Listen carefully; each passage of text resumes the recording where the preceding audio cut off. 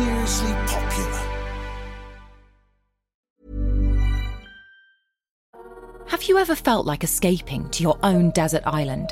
Jane Gaskin did exactly that, trading in the family home to begin a new life in the tropics. But she soon discovers that paradise has its secrets. I'm Alice Levine, and this is The Price of Paradise, the island dream that ends in kidnap, corruption, and murder. Wish you were here? Follow The Price of Paradise now, wherever you listen to podcasts. Hey, it's Ryan Reynolds, and I'm here with Keith, co-star of my upcoming film, If, only in theaters May 17th. Do you want to tell people the big news? All right, I'll do it. Sign up now and you'll get unlimited for $15 a month and 6 months of Paramount Plus Essential Plan on us. MintMobile.com/switch. Upfront payment of $45 equivalent to $15 per month. Unlimited over 40 gigabytes per month. Face lower speeds. Videos at 480p. Active Mint customers by 531.24 get 6 months of Paramount Plus Essential Plan. Auto renews after 6 months. Offer ends May 31st, 2024. Separate Paramount Plus registration required. Terms and conditions apply if rated PG.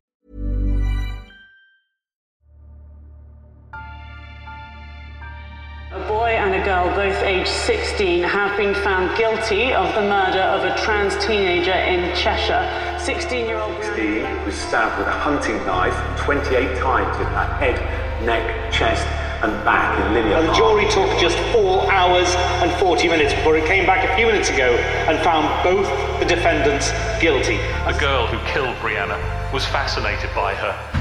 The boy referred to her as it.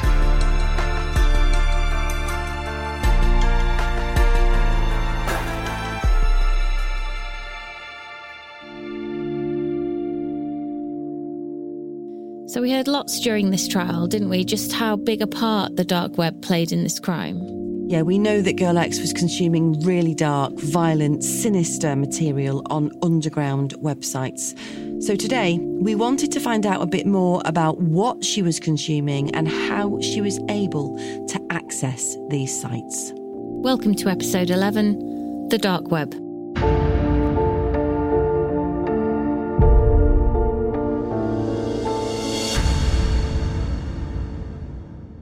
There were hundreds of messages sent between Girl X and Boy Y in the months before they murdered Brianna. This was just one of them.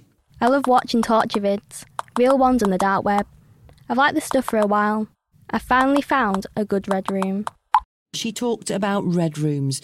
She talked about consuming really dark material on the dark web. And we found out a bit more about what she was accessing and how she was getting onto them. So we know, don't we, that 6 months before Brianna died, that Girl X downloaded the Tor, what's called the Onion browser. And we know that this gave her anonymity when she wanted to go onto these websites to look at this horrific torture and essentially people being tortured and killed. And that message was sent in around about December when she'd obviously realised that Boy Y was sharing this fascination she had with death and murder and felt comfortable enough to send him a link to a video on the dark web and say, you know, she was interested in going on these sites. I mean, there was no evidence that he looked at the video, and there were some messages that showed that he actually was telling her to stay off it. I mean, he said, well, just make sure you don't get found out. And there was another exchange between them where he pretty much implied, you know, you need to wean yourself off them almost. And she said, well, why would I want to do that? Well, she didn't want to wean herself off them. And in fact, what we heard was a sort of evolution in what she was watching. During lockdown, she was watching horror films on Netflix. So, you know, mainstream, still way over the age that she was, which was 13 at the time, 14 at the time. Films that she was watching during lockdown and putting on her social media that she wanted more films because she'd run out of them. We know she watched Sweeney Todd almost on repeat. Then she moved on to, as you said, downloading this browser, and that gave her access to even darker sites. So what we wanted to do today was just trying to find out a bit more about all of this, what these sites are, where are they, how are they hidden, and how does a 13, 14, 15-year-old access them without any repercussions whatsoever. You heard a bit from Professor Alan Woodward in the Verdict episode earlier in the week, but we thought you might like to hear his interview in full.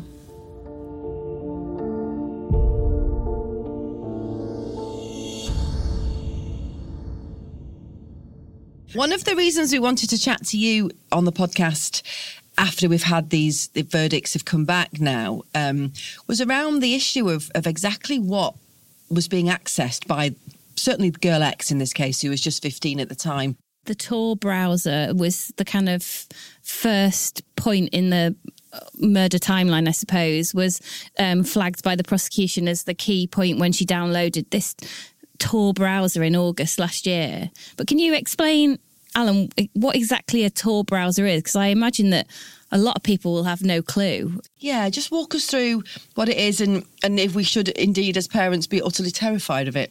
Well, the short answer is yes, as parents, you should be very aware and slightly scared of it. There's a place called the Tor Project, which is a perfectly valid website.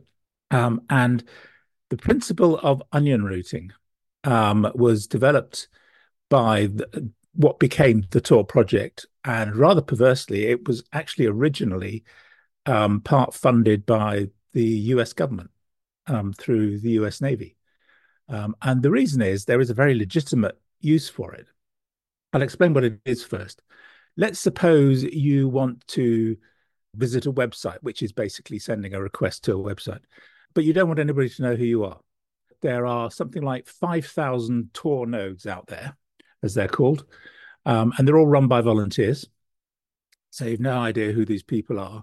And when you say, I want to go to address X, you basically write it down on a postcard, but you put it in the first envelope. It then randomly enters the network, the Tor network, and gets put inside another envelope and passed to the next person or the next node, and so on and so on and so forth, all in these sort of layered envelopes, all of which are secured cryptographically, and it pops out and it knows where to go.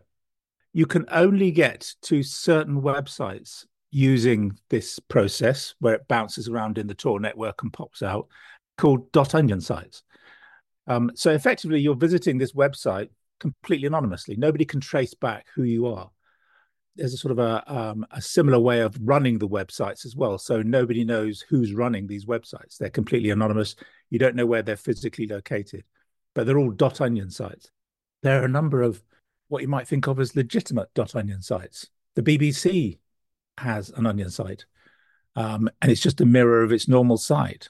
And the reason they do it is because BBC.com, which is the international version, is blocked in a number of countries like Iran, China.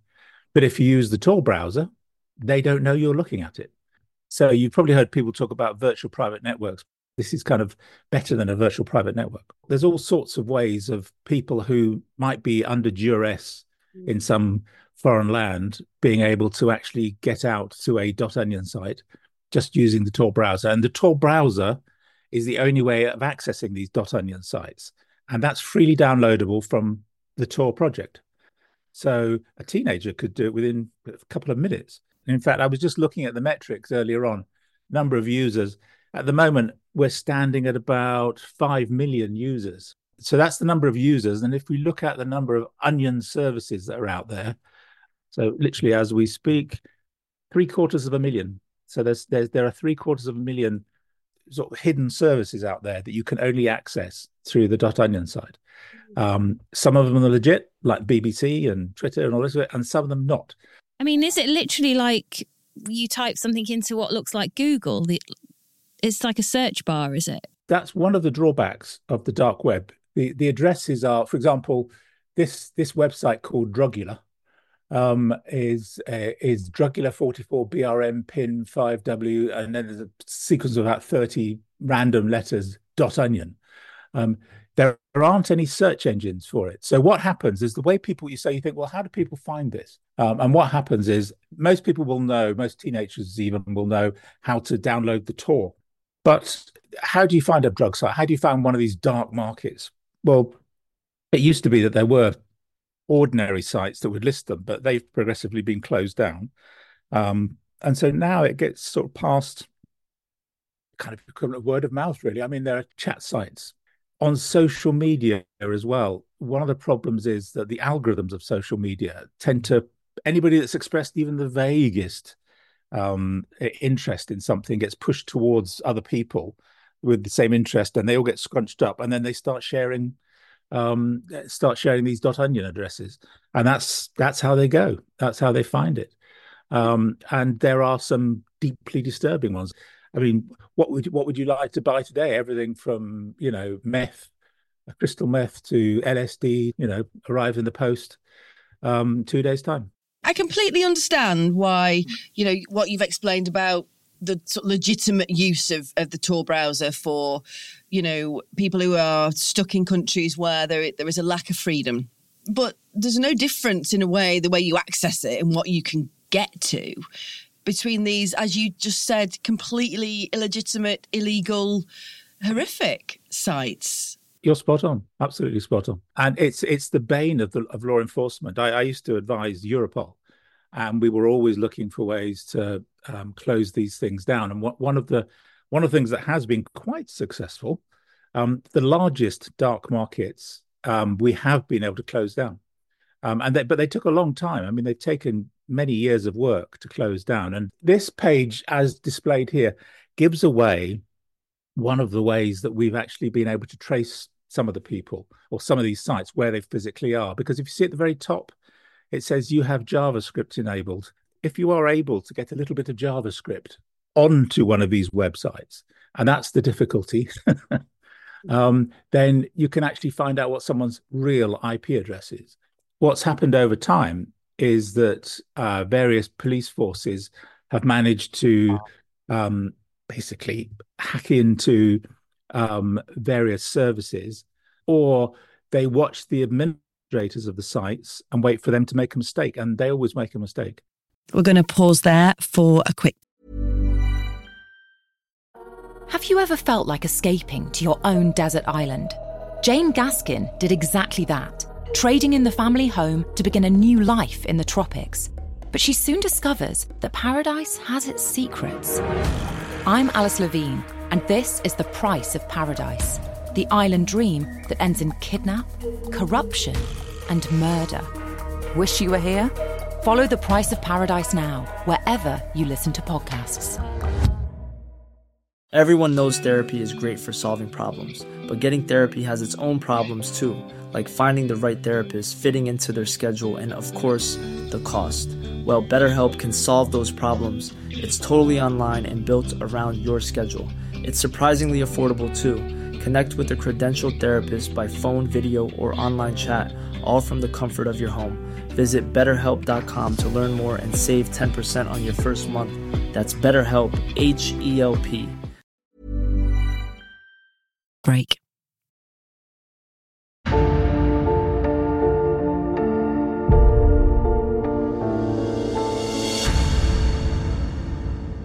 We know that Girl X was looking at torture sites on this Onion browser then.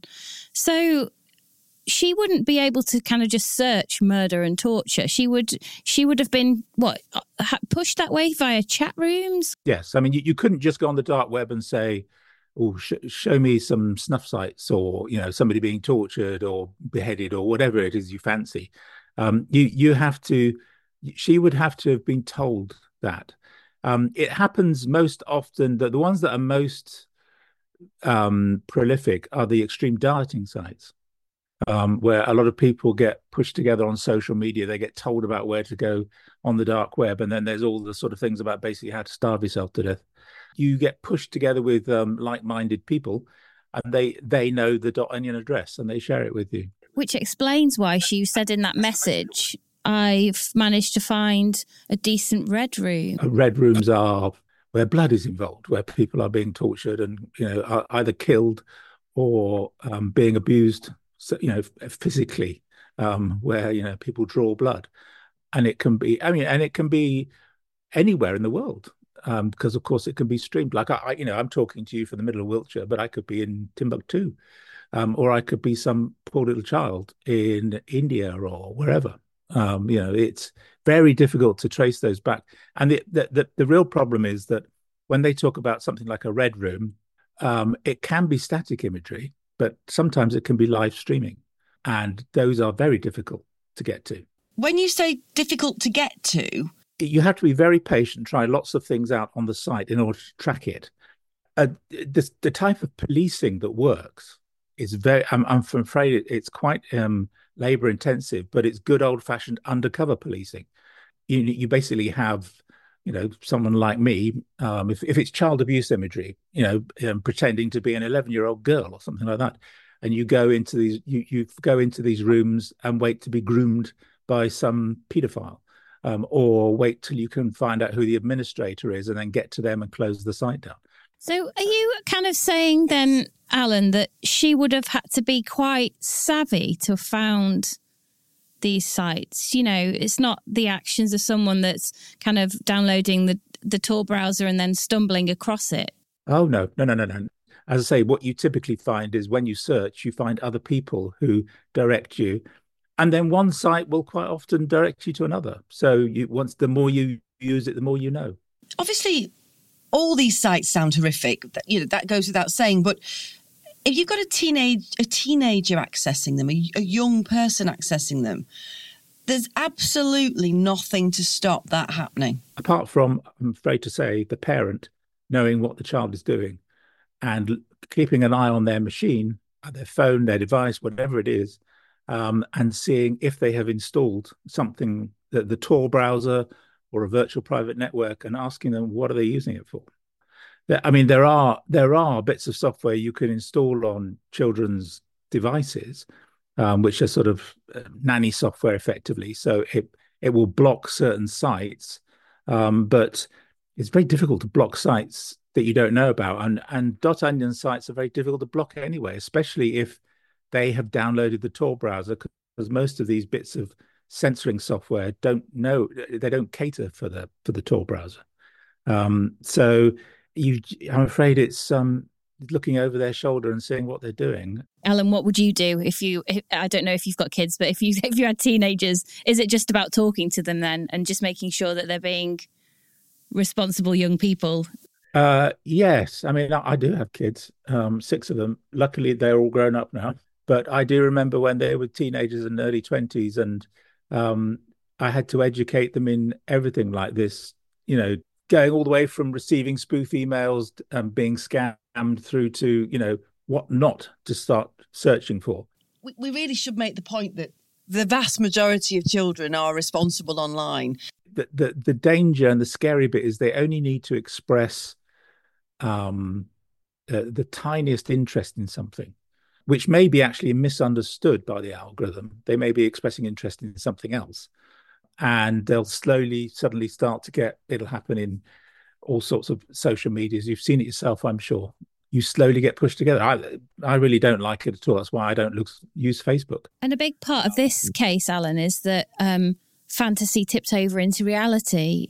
The psychologists call it disinhibition. And the internet leads to a lot of criminal activity because it's seen as fantasy. In fact, a lot of the youngsters who are very, very clever are groomed into doing cybercrime, for example, online by organized crime gangs.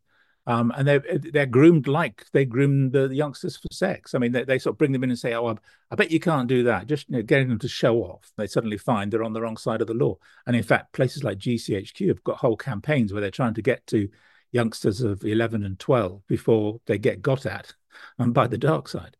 The real issue is that you can't be with them 24 hours a day, but just look for the big signs, like, are they using the Tor browser? And if so, what for? Because of the back of this case, someone has lost their life in the most horrendous of ways. Does it prompt any sort of resolve from government to say, we have to stop teenagers accessing these sites? We've just had the Online Safety Bill passed in this country, now the Online Safety Act. That's just trying to stop things on the publicly accessible web. It doesn't do anything for illegal sites because they don't know how to get to them. I mean, what's actually happening in the background is the police forces, the law enforcement agencies, National Crime Agency, people like that, are developing more and more techniques where they can try and unmask these sites. What you need to do is close down the sites. That's where the main thrust is. And it's happening all the time, but unfortunately, not fast enough to prevent tragedies like this.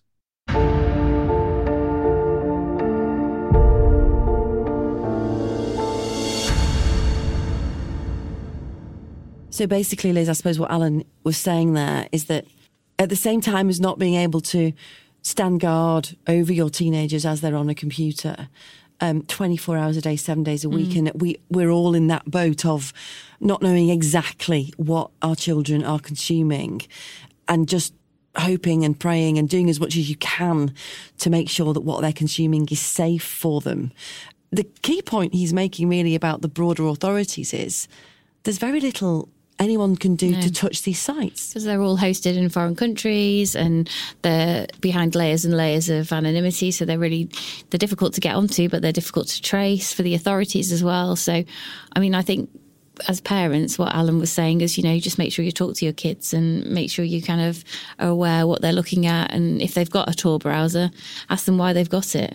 But also that good old-fashioned police work, undercover police work is what shuts these sites down. But he gave us the numbers. You're talking about millions of users and hundreds of thousands of different sites all hosted, as you said, all over the world. It wrapped up in all of these layers of anonymity. So it does feel that, the vast majority of the web that you and I might be accessing is out there and in the public domain is a very tiny minority of the web. Yeah. I mean, there is some... someone's used an iceberg analogy to me before where... most of the web is actually the dark web, and then the icebergs, the real web is the tiny bit of iceberg that sits at the top.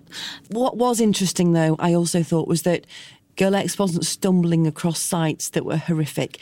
She was actively going to find them, and what he also said was that she probably knew where she was going. She knew what she was looking for. And the algorithm, once you kind of express even the tiniest bit of interest, pushes you towards more people with the same kind of warped fantasies, I suppose. And the more you see, the more that you get exposed to. So that's it for today and for this year. We'll be back in the new year when the sentencing of Girl X and Boy Y will take place. We know that's on the 2nd of February. And at that point, Liz will also be able to tell you their names. Yes, and in the meantime, you can follow us on X at The Trial Podcast and contact us, thetrial@mailmetromedia.co.uk. You can leave a comment on Spotify or even send us a voice note on WhatsApp on 07796 657 512. Start your message with the word trial. See you then.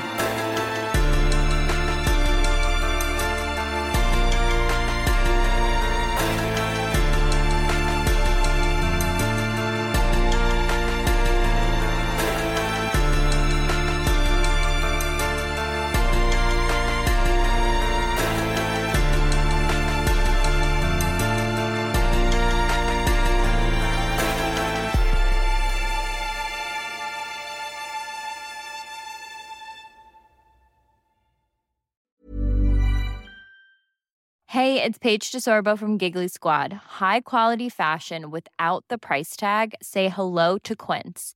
I'm snagging high-end essentials like cozy cashmere sweaters, sleek leather jackets, fine jewelry, and so much more. With Quince being 50 to 80% less than similar brands.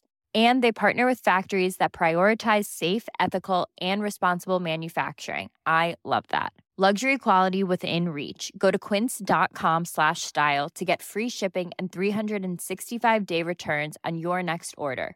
Quince.com/style.